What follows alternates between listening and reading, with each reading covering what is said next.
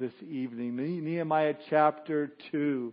If you have your Bibles. If you need a Bible, Richard is up. He's got Bibles in his hand. Just raise your hand and he'll get one right to your seat so you can follow along with us.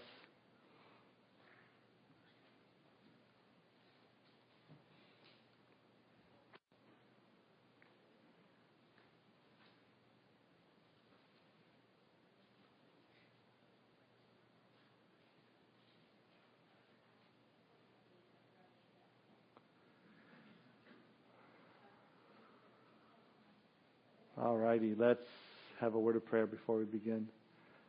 Father, we thank you for this opportunity to gather together, Lord, as your church, as your people, Lord, whom you love, Lord, and we love you, and we thank you for this privilege, Lord, to be in this place this evening. We pray, Father, that as we go through this book of Nehemiah, Lord, you would just instill upon our hearts the truths that are so rich and found in this book, Lord. And we just pray, Lord, that it would change our lives, change our hearts, our attitudes, that it would do that work that your Spirit desires to do in our hearts, Lord. That we would be open to receive all that you have to say to us this evening. We thank you for this time together, Lord. I pray your blessing upon the kids downstairs, upon Gabe as he shares with the youth tonight, Lord. Speak through him as well. And we just thank you for this time together. In Jesus' name we pray. Amen. Book of Nehemiah is such a great book because it answers questions like, well, what kind of a person does God pick for leadership? It answers questions like, what kinds of prayers does God answer? How does God's leaders respond in the middle of a crisis? And we see God working through His servant Nehemiah here. Now, if you remember from chapter 1, Nehemiah was informed that the walls of Jerusalem were in disarray. His heart was broken. And he prayed just this beautiful prayer in chapter 1. But he did more than that. And we'll see that God's man or God's woman is willing to get involved, willing to do something. Yes, God's man is a man of prayer, but also God's man is a man of commitment and compassion and hard work. He's a servant. You see, as we come to chapter 2 and learn that God's man or woman does not despise the day of preparation. As Zechariah 4:10 says, do not despise these small beginnings, for the Lord rejoices to see the work begin. And that's kind of where we're at here. See, God has not only been preparing Nehemiah for what he's about to do, about to face, but he's preparing others as well. And it's all going to come together, as we'll see this evening.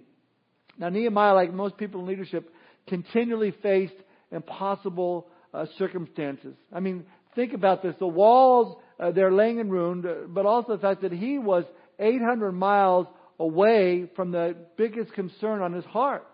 His people who lived in the middle of this destruction of Jerusalem. I mean, to live 20 or 30 miles away from where you work is one thing, but Nehemiah was faced with this 1,600-mile round-trip journey. And at that time, there's no such thing as state highways where you can go 80 miles per hour. 65 miles per hour. Now, to further complicate the matters, Nehemiah answered to an unbelieving king named King Artaxerxes. So that even before Nehemiah could even leave his position as cupbearer to this king, something had to change in the king's heart and in the king's mind to let him go. Now again, when Nehemiah first heard of the condition of the walls in Jerusalem, the first thing he did was go to God in prayer. And then he's just trusting God to open the doors and change the heart of his boss. And here in chapter 2, we see how that prayer is answered. In fact, look at verse 1 of chapter 2, we read, and it came to pass in the month of Nisan. Some of your older Bibles may say Datsun in that. I like that one. I was excited about that one tonight.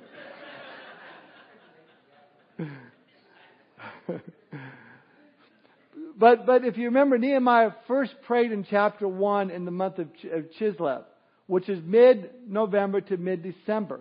Now it's Nisan, which is mid-March to mid-April. Now, why are these dates important? Two reasons. Number one, because it shows us that Nehemiah prayed and fasted and sought the Lord for 4 long months. I mean, he must have pleaded with God concerning his position in the court. I mean, it was hard enough to get on the Persian court, but then even harder to get out. And so he must have struggled. Lord, how am I going to do this? Just in prayer for those 4 months. Should I speak to the king and risk the punishment that comes with that? Or should I wait and just trust God you're going to open the doors for me? I mean, a lot to pray about. So for several months, Nehemiah prayed. But also reason number 2, the date is important because this is the date that the king gave the commandment to Nehemiah to restore and to rebuild Jerusalem. See, we're told in Daniel chapter 9 that there are 77s determined upon the nation Israel.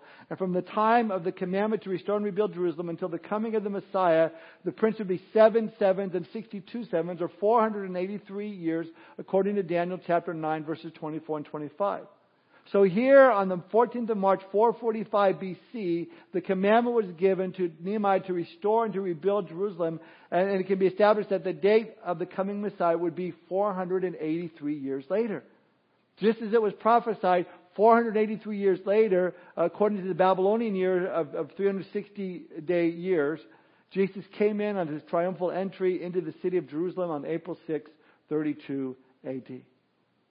Now we know that Daniel also prophesied that, but the Messiah would be cut off and receive nothing for himself, Daniel 9:26, and the people would be dispersed. And Jesus was cut off. He was crucified without receiving the kingdom, and the Jews ended up dispersed throughout the world. So this is why we have these dates recorded for us. We don't always have dates recorded for us. There's a reason behind this, to know how long Nehemiah prayed and to see the prophecy of the coming Messiah. So now that Nehemiah's all prayed up, he still hadn't said anything to the king yet, but soon his grief would be too much to bear. You know, you've heard of people that they wear their emotions on their sleeve, or their heart on their sleeve. This was happening with Nehemiah. Look again at verse 1. And it came to pass in the month of Nisan, in the 20th year of the king Artaxerxes, when wine was before him, that I took the wine and gave it to the king. Now I had never been sad in his presence before. Now Nehemiah, he'd been praying, he'd been fasting, he'd been weeping, no doubt. Finally, God is opening this door. Nehemiah doesn't even have to speak a word. I mean, it's just all over his face, his countenance, come walking in. And, you know, you can picture him. You know, maybe he's always a happy guy. Hey, king, how you doing? And now he's coming in. Here's your wine. You know, just as sad. And the king noticed it. Look at verse 2. Therefore the king said to me, why is your face sad since you are not sick? This is nothing but sorrow of heart. Then Nehemiah says, so I became dreadfully afraid. Why would he be afraid? Well, in that day, in the king's presence, I mean, being sad could bring awful consequences, even death. Because the Persian king could have had him killed for any reason at all, or even no reason whatsoever. Now, coupled with the fact that Nehemiah wanted to ask the king permission for repairs to Jerusalem, caused by the destruction of the king's army, it's no wonder we read that he became dreadfully afraid. You know, almost everyone has a boss, someone they're accountable to for their work, their job. Sometimes, you know, things that we experience in our lives affect how we feel and what we do. And I think it can be shown forth in our attitudes, and in our hearts, and in our emotions. You know, maybe you had a bad night and you got up late for work, and you get to work and you kind of got this bad attitude, and your boss says, well, good morning, how are you? And you say, what's so good about it? And your boss goes, man, well, I thought that guy was a Christian. What's going on in his life? See, our attitudes can be seen pretty clearly by those around us, especially our bosses. Now, it's also worth noting that Nehemiah had a boss long before he became a boss. He was being led all long before he started leading, which tells us that a true leader must know how to receive instruction, even correction, before they're even qualified to give instruction. Well, for Nehemiah, the time for confrontation has arrived. How is he going to handle it? You think about it, how do you handle confrontation? You know, confrontations with a boss who's unsympathetic or insensitive or unconcerned with spiritual things can be a real pain, can be a real hassle, and you can be real concerned over it. And sometimes we find ourselves in circumstances with people, especially with those who maybe have authority over us, and they're beyond your power to change. And I think the message God has at that point is to do what Nehemiah did to begin with, and that was to pray. You pray first. You got a confrontation with the boss, and man, you know you're going to have to go talk to them. Make sure you're praying. Hudson Taylor once said, it's possible to move men through God by prayer alone. And you may say, well, what if the boss doesn't budge? What if the king doesn't change? Well, the Medes and the Persians in that time had a saying that something like this. They said, don't try to change this. It's the law of the Medes and the Persians. In other words, what they meant is don't even try to change the law of the Medes and the Persians, because they're not subject to change. It's not going to happen. In fact, King Artaxerxes, had a reputation of being impossible to change. But listen and mark down Proverbs 21:1. It's an interesting proverb. It says, The king's heart is in the hand of the Lord. Like the rivers of water, He turns it wherever He wishes. In the Hebrew language, the sentence does not begin with the king's heart, but with the word channels or the rivers.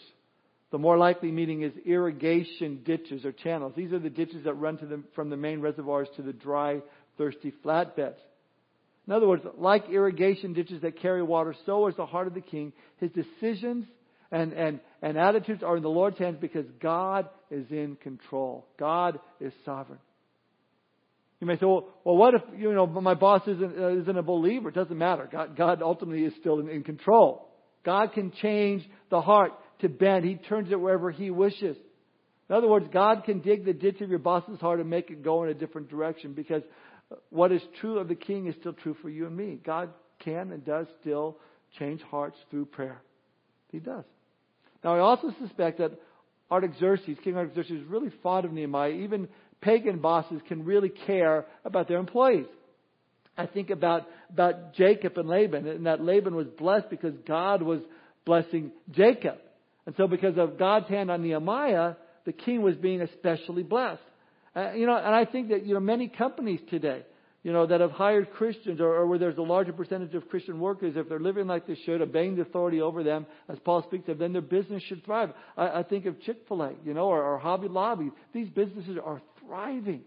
Why? Because you got men and women, born again Christians that are working as unto the Lord and serving as unto the Lord. So here's Nehemiah. He's longing for Jerusalem. His heart, soul, and mind were there. He desperately just wants to be there. The circumstance in Jerusalem, he wants to be different. But he just couldn't get up and leave his job. He'd leave his boss. The bottom line was God was going to have to change the boss's heart in order for him to leave. And that's why, again, Nehemiah prayed back in chapter 1, verse 11, paraphrase, Lord, you got to change his mind. Change his heart. Alter his attitude. Change the situation so I can be allowed to do your will with his blessing, with the pleasure of my boss. See, again, Nehemiah just didn't walk off the job. I got to go see. He prayed. Now, remember what happened? I said before, after Nehemiah prayed. Nothing at first. 4 months had gone by. Have you ever waited for longer than you really wanted to from an answer for the Lord? Oh Lord, I'm seeking this, and Lord, could just tell me yesterday, let me know what I need to do right away. And you pray all day, nothing changes. You pray all week and nothing changes. You pray all month and nothing changes. But you see, a true leader, like in Nehemiah, must be willing to pray and pray and pray. Why? Because God insists on His timing. He insists on His timing. God had a plan and a purpose for Nehemiah's life, but it was according to God's timing. Not 1 minute sooner, not 1 minute later. And a true leader needs to learn to accept that. And again, by now the burden of Nehemiah's heart, the deep conviction was so heavy upon him, it could no longer be hidden. At the very moment when he found this crushing burden almost intolerable, God answers. God acts. God moves. When he gets to the point where he's going, I just can't take this anymore, God says, okay, now I'm going to move. And in fact, he uses Nehemiah's discouragement to initiate God's plan. Again, the king asked Nehemiah in verse 2, why is your face sad since you are not sick? There's an important principle here that Alan Redpath points out in his commentary. He says this: it's on the man with a crushing sense of burden and responsibility whom God can trust with His work. If you don't have a heart that is burdened with an overwhelming sense of conviction, you will never be fruitful in the service of the Lord. And again, he goes on with this. He says, nobody should be teaching in the Sunday school or preparing for the ministry or training for the mission field until, as the outcome of prayer, the burden for the particular sphere of service has become so intense that you cannot keep it any longer. When that happens, God acts. The initiative for opening doors of service is never ours, but His. I like that. So, notice in verse 3 how direct and honest Nehemiah answers the king's question, because, his burden's been so great. Look at verse 3. So he says to the king, may the king live forever. Why should my face not be sad when the city, the place of my father's tombs, lies waste and its gates are burned with fire? I can picture Nehemiah after saying that going, what did I say? Just this shock. Have you ever rehearsed things over and over in your head, how you would say something, how you think it was going to go, and then finally it's time to say it and it just all goes out there and you go, oh man. This was the moment Nehemiah was waiting for. He had prayed that God would change his boss's heart. He spilled his guts, why he was so sad. And then the king responds in verse 4. Then the king said to me, what do you request? Again, I picture this shock on his face. What do I want? You mean you're not going to kill me for spilling my guts just like that? Because being sad in your presence, all that I just said? Now, I love the end of verse 4 and the beginning of verse 5. This is really worth underlining or highlighting. The king asked Nehemiah, what do you request? And Nehemiah says, so I prayed to the God of heaven, and I said to the king. Underline that. Now, I'm sure Nehemiah didn't go into this long, lengthy prayer before the king. Oh, Father in heaven, touch this heathen king in such a way that he's going to give me everything that I'm about to ask for, because I know he's such a great king, and I know he's so kind. He's going to do this great thing because he knows it's good and he's such a good guy. Amen. Now, he didn't use manipulation in his prayer. In fact, we read that he prayed to God and then said to the king. So it was more like a prayer to himself. That wasn't something like, oh, God, give me wisdom. What am I about to say? Oh, Lord, help me just have the right words. I think of Paul's admonition in 1 Thessalonians 5:17. Pray without ceasing. It's an attitude of the heart that in every decision you make, every answer that you have, you say, it's bathed in prayer. But listen, prayer can be instantaneous. You know, the boss calls you into work. Hey, I need to talk to you. Oh, Lord, help me to respond in the way that you have me to respond. You know, someone says something that offends you. Lord, help me to not respond in my flesh, to not say something that's going to misrepresent you. So, verse 4, we read Nehemiah say, so I prayed to the God of heaven. Verse 5, and I said to the king, if it pleases the king, and if your servant has found favor in your sight, I ask that you send me to Judah, to the city of my father's tombs, that I may rebuild it. Then the king said to me, the queen also sitting beside him, how long will your journey be, and when will you return? So it pleased the king to send me, and I set him a time. Now, why does Nehemiah point out that the queen was with the king? Well, I think a reason is for the word queen here. It means consort or intimate friend. I think both the king and the queen seem to think real highly of Nehemiah. Now, it could be that the queen leaned over and whispered into the king's ear, hey, ask when he's going to be back. And like a good husband, he obeyed his wife and said, so, when will you return? Again, my personal theory is that they loved Nehemiah so much that they were going to miss him. And they wanted to know how long he would be gone. I mean, he was a great cupbearer, a faithful and a diligent friend. And that's the way it needs to be. And if you're, moving and having to switch jobs, to be able to have that reputation of work where they say, man, we are going to miss you. You've been such a good employee. Are there any others like you that we can hire? So they asked him when will he be back. And so in verse 6, Nehemiah set him a time or gave him a time. Nehemiah doesn't go, well, I'm stepping out by faith and it's going to take as long as it takes, as God leads. No, Nehemiah gave them something to go on. He had a plan. Listen, it's true that God will lead us, but God also honors plans. God honors order and organization. No doubt Nehemiah had done more than pray for the last 4 months. He also planned. See, stepping out in faith doesn't mean that you have no plan. When you go forward in faith, it's okay to have a plan. We shouldn't just kind of do this haphazard, unplanned fashion. Okay, what are the costs? What are the pitfalls? What's our objective? What are we trying to accomplish? Where is this going to lead us? So we get all those factors in place.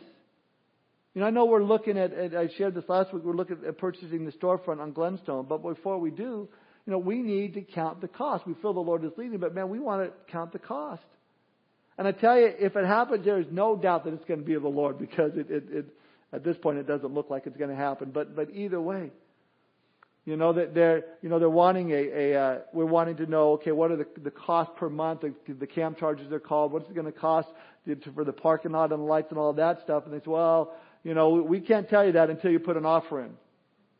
Well, we're not going to put an offer in until they tell us that. So we're at a standstill. But that's okay. We can take whatever God wants, because Proverbs 16:9 says a man's heart plans his way, but the Lord directs his steps. And so it's good to step out in faith. It's good to have these plans, but we trust that the Lord is going to direct. The Lord is going to open doors. The Lord is going to shut doors, because God is in control. Now again, that doesn't mean that we don't do our due diligence and make plans accordingly. Chuck Swindoll writes, the most disillusioned people I know are those in the Lord's work who are paying the price of not thinking through their plans. See, planning is hard work. Thinking about it is exciting as involvement, but good leaders, they do their homework, and I believe that God honors that. Now, I love what Nehemiah does next. Look at verse 7. Furthermore, I said to the king, if it pleases the king, let letters be given to me for the governors of the region beyond the river, that they must permit me to pass through till I come to Judah. And a letter to Asaph, the keeper of the king's forest, that he must give me timber to make beams for the gates of the citadel, which pertains to the temple, for the city wall, and for the house that I will occupy. Now, some people read that and go, are you nuts, Nehemiah? I mean, the king didn't kill you because you were sad, and now you're asking for more? I mean, kind of pushing your luck. But you see, luck has nothing to do with it. Nehemiah already bathed this in prayer. God answered powerfully, so why not? I might as well ask for more. Now, what was Nehemiah asking for? Well, he's asking for timber to build himself a house. That's practical. Hey, when I get there, I need someplace to live. I need that. And he's asking for letters from the king, or you might say a passport when I travel. Practical things. I mean, imagine if he left and he comes to the board of Susa and he meets the first official and says, man, I'm going to Jerusalem by faith. Official says, great, where's your letters? Where's your passport? No, dude, you don't understand. I'm going by faith. I'm going by faith. No, I understand, dude. Go back and get your passport. See, Nehemiah prayed to God, made his plans, identified the possible hurdles, and did all that he could to avoid them. So again, walking in faith is not just checking our responsibilities at the door. It's the whole package: praying, planning, preparing, and going. Nehemiah planned ahead, and if he came to that same official, he would say, listen, I've got letters from King Artaxerxes, dude, to let me go through. Okay, go through. He enters Asaph's territory, man, go on through. Says, I need some timber, the king's timber. King's fronting me this timber to build my house. You bet, here you go. I love it because at verse 6 said, it pleased the king to send me. And verse 8 says, and the king granted them to me according to the good hand of my God upon me. And the king just, man, you bet I'm going to bless you. Just more than happy to help him out. See, when you're in the will of God and you take steps of faith, God opens doors that will just blow you away. Well, verse 9, Nehemiah goes on. He says, well, then I went to the governors in the region beyond the river, gave them the king's letters. Now the king had sent captains of the army and horsemen with me. When Sanballat, the Horonite, and Tobiah, the Ammonite official, heard of it, they were deeply disturbed that a man had come to seek the well-being of the children of Israel. These guys we're going to see and read more about as we go through. There'll be a continued source of trouble and harassment from here on in. But here's the truth. When you walk by faith, when you pray, when you plan, you're still going to experience opposition. You're still going to have Sanballats and Tobiahs come against you. And let me say this. When you want to do something for the Lord, you'll always find people that are going to come along and say, it's not going to work. It's not going to happen. Don't do that. Watch out for people like that. Watch out for people who say, it won't work. These guys did not want Nehemiah to succeed. They had financial interests in him not succeeding. The insecurity and stability of the circumstances of Jerusalem was great money-making opportunity for them. Now, this shouldn't surprise us that there are people out there who benefit in a financial way from the misfortune of others. Now, think of the drug industry, the counseling industry, the prostitution industry, the tobacco industry, the liquor industry. Nehemiah's plan was sure to hurt their pocketbooks. See, when people love Jesus, turn from their sins, and accept the Savior, if everything goes well, sin's industry will be affected. Sin's industry will be affected. I think of over in Acts chapter 19, when the Apostle Paul was in Ephesus, and a man named Demetrius opposed Paul because Demetrius was a maker of idols. And people were turning to Christ right and left, and they were turning away from the idols, and basically the idol business was going out of business. And Demetrius didn't like that, so he came against Paul.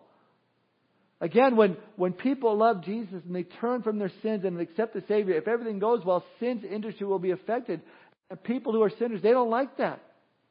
When you walk by faith, you're going to annoy people who walk by sight. So, verse 11 says, so I came to Jerusalem and was there 3 days. Now, what did he do for 3 days? Don't know. But from judging by his past, I bet he sought further direction from the Lord. I don't think he didn't start his service for God until he was alone with God, until he was counting the cost. But after that, I'm sure he never looked back. So all prayed up. Look at verse 12. Then I rose in the night, and a few men with me. I told no one what my God had put in my heart to do at Jerusalem, nor was there any animal with me except the one on which I rode. It's interesting, Nehemiah says in verse 12, I told no one what my God had put in my heart to do at Jerusalem. In other words, when Nehemiah was quiet and alone, God was putting some exciting information in his mind and in his heart. Now, how did Nehemiah put these things in his heart? Well, I expect it was the Word of God. I mean, how does God put things in our hearts? Through reading God's Word, through prayer, through Bible study, through fellowship with other believers. As we share what God's doing in our lives, it's like, man, God speaks to our hearts. Nehemiah drew his strength and direction from spending time with the Lord. Now it's time for action. Look at verse 13. And I went up by the night to the valley gate, to the serpent well, and the refuse gate, and viewed the walls of Jerusalem, which were broken down, and its gate which were burned with fire. Then I went onto the fountain gate and to the king's pool, but there was no room for the animal under me to pass. I mean, he's going, down the southern part of the city of Jerusalem counterclockwise, and he comes to the king's pool. It was so fallen down, garbage and debris, he had to get off his animal and walk. Verse 15. So I went up in the night by the valley and viewed the wall. Then I turned back and entered by the valley gate, and so returned. He's looking at the wall. Nehemiah viewed the wall, it says there in verse 15, or he inspected it for damage. It means to look at something very carefully. It's a medical wound, probing a wound to see the extent of the damage. Why? Well, because he's a leader with a plan. And leaders have to be aware of the details in order to make plans, to have a plan of action. Now, there's a gigantic difference between being aware of the details and being lost in the details. Again, Chuck Swindoll writes, the individual who is able to stand back, being fully aware of the facts and yet not lost in them, is the one best equipped to lead. In other words, Nehemiah is trying to determine what person with what skill would be suited specifically for the needs that need to be done there. I mean, it takes careful builder to make a wall, but it takes maybe less skill to remove debris. Yet both jobs are needed to do the work. In the same way, what has God gifted you to do? What has God equipped you to do? We're all needed in the body of Christ. But God has given us different gifts, and no one gift is more important than the other. Paul writes in 1 Corinthians 12:12, for as the body is one and has many members, but all the members of that one body being many are one body, so also is Christ. And he goes on and he says, if the foot should say, because I'm not the hand, I'm not of the body, is there therefore not of the body? If the ear should say, because I'm not an eye, I'm not of the body. His point is, God has set the members, each one of them, in the body just as He pleased. What areas has God placed best suited you for the task that God is calling you to do? So Nehemiah, he's inspecting. He's seeing, okay, I'm going to need some bricklayers over here. I'm going to need some debris haulers over here. I'm going to need this over there. Look at verse 16. And the officials did not know where I had gone or what I had done. I had not yet told the Jews, the priests, the nobles, the officials, or the others who did the work. So I think it's reasonable to assume that Nehemiah was going to ask a lot of the people there and needed to make sure he had all his facts straight, that he had the truth about the walls. Now think about this. Remember Nehemiah's reaction when we first heard about the walls. I mean, he broke down in tears. He cried. Now he's walking around them and he's seeing it with his own eyes. Alan Redpath writes this. Imagine his grief of heart as he stumbled among those ruins of what was once a great and mighty fortress.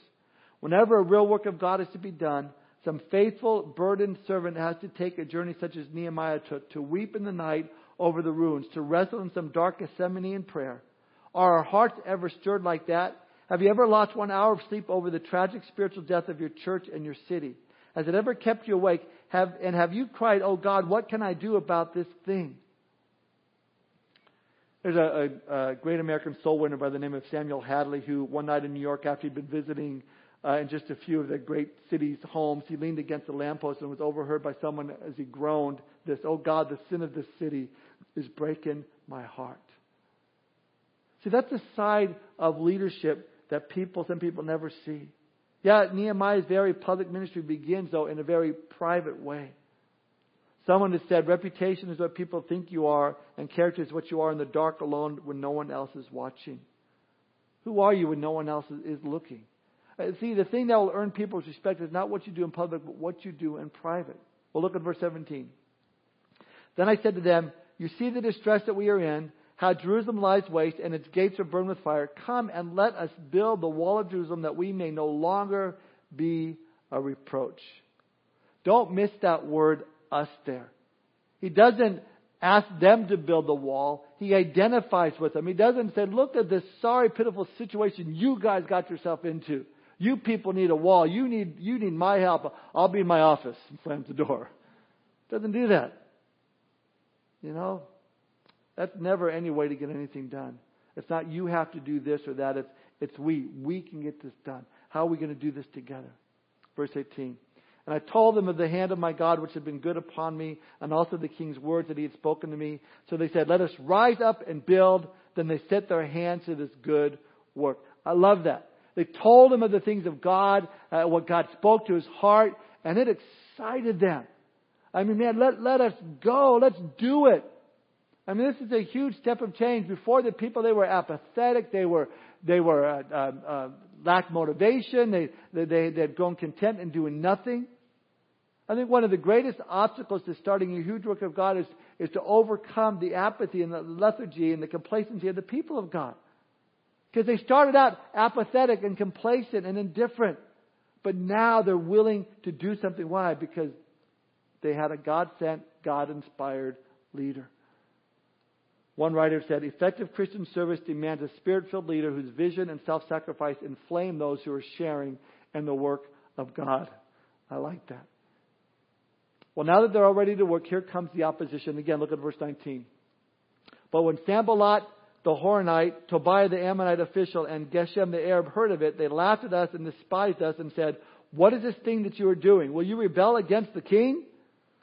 These guys, I mean, we're going to see more of these guys, but they're watching the whole situation, and they didn't want anyone to mess with their lucrative business of making money off of Jerusalem's misfortunes. And Nehemiah was about to change all that. But notice these sentences are put in such a way just to irritate, just to destroy, just to bring, conflict and confusion. Notice that Nehemiah says they laughed at us, they despised us, and mocked at us.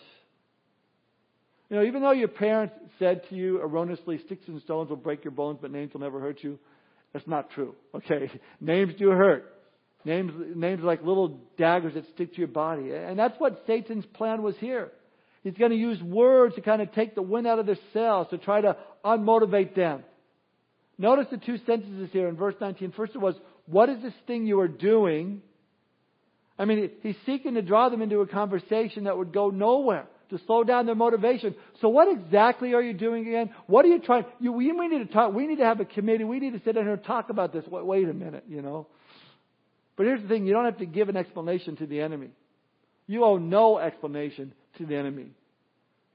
I've heard people who have started saying that, well, before you pray, you need to bind Satan. I bind you, Satan, from this prayer. Jesus never taught us to bind Satan or even to talk to Satan. He taught us to pray, our Father who art in heaven, acknowledging God first. I don't read anywhere in Scriptures we're told to hold any conversation with the devil whatsoever. In fact, you've heard it said, when the devil comes knocking, let Jesus answer the door. See, my prayers are to God. I don't have any explaining to do to the devil. I don't have to tell him what I'm doing. I don't have to give him the time of day. But what else was his strategy? Look at the second sentence the enemy brings in verse 19. Will you rebel against the king? Now that was an outright lie. But they were bringing that accusation. It's something that the enemy throws at you, that he brings up in front of you, a question that's really not even an issue at all. Why? Because again, if he knows that he can spend all your time trying to explain yourself and what you're doing, that you're not spending time doing the work of the Lord. These were meant as distractions. The plan is to get you so busy with non-essentials that you fail to do what God has called you to do in the first place. And that was their plan. Get them distracted, get this into a committee where you have to discuss it for the next 10 years and nothing gets done. But not Nehemiah. He was not going to give in to these guys. He says, God's going to take care of us. Look at verse 20. So I answered them and said to them, the God of heaven himself will prosper us. Therefore we, his servants, will arise and build, but you have no heritage or right or memorial in Jerusalem, in your face. He just ignored their charges, staked everything on the God of heaven. His answer was brief, man, it was to the point. The God of heaven himself is going to prosper us. I mean, he's serving notice. From this time forward, the enemy or the descendants will no longer prey on the Jews. See, Sanballat, Tobiah, Geshem, your days are numbered. No longer should you expect any money. Neither should you expect to exercise your authority over the people of Jerusalem. Basically saying that if God is for us, who can be against us? I mean, Nehemiah knew he was doing the work of the Lord. And he was determined to not let anyone or anything except God Himself stop the work. Now again, there will always be people who will seek to thwart the will of God in your life, to mock you for being a Christian. When you stand up for your faith, as Nehemiah did, though, the enemy will use his servants to come against you. People hate when Christians stand up for their faith. People want us to remain silent. They want us to not share our faith. Someone said, stand for something or fall for anything. Listen, it does take courage to stand up for Jesus. And whenever you do take a risk, you do face ridicule and opposition of people. But the risk is worth it. Why? Because God is in control. God is powerful. And who knows what God may want to accomplish in your life as you stand for Him. I'll close with this. First American steamboat took 32 hours to go from New York to Albany. People laughed. The horse and buggy passed the early automobile as if it were standing still. People laughed. The first electric light bulb was so dim, people had to use a gas lamp to see it. People laughed. The first airplane came down 59 seconds after it left the ground. People laughed. People may laugh at you because you're Christian, but Jesus Christ will be King. He'll be crowned King of this earth. The cause of Christ will triumph, and it will for Nehemiah, as we'll see next time. Let's pray. Father, we thank You for this time tonight, Lord. We thank You that we could look at Your servant Nehemiah and glean so much from his heart, his attitude, his willingness to serve, his humility, Lord God, his standing firm upon Your promises. Lord, help us as we go our way this night, Lord, to take all that You have for us from this word tonight and apply it to our lives, Lord. Help us to have that confidence to stand in faith, Lord, but also to make the plans, Lord, knowing that Lord, that we make the plans, but You will direct our steps. You will open the doors and You'll shut doors. We thank You, Lord, for the gift of faith that You've given to us. Help us to stand in faith, Lord, despite the attacks, the mockeries of people coming against us. Lord, help us to not give in to the endless, questions, Lord, that from the enemy seeking to disrupt us from the work that You've called us to do. Lord, we thank You for, again, this time tonight. Lord, we thank You for Your word. We thank You for Your love and grace. In Jesus' name we pray. Amen.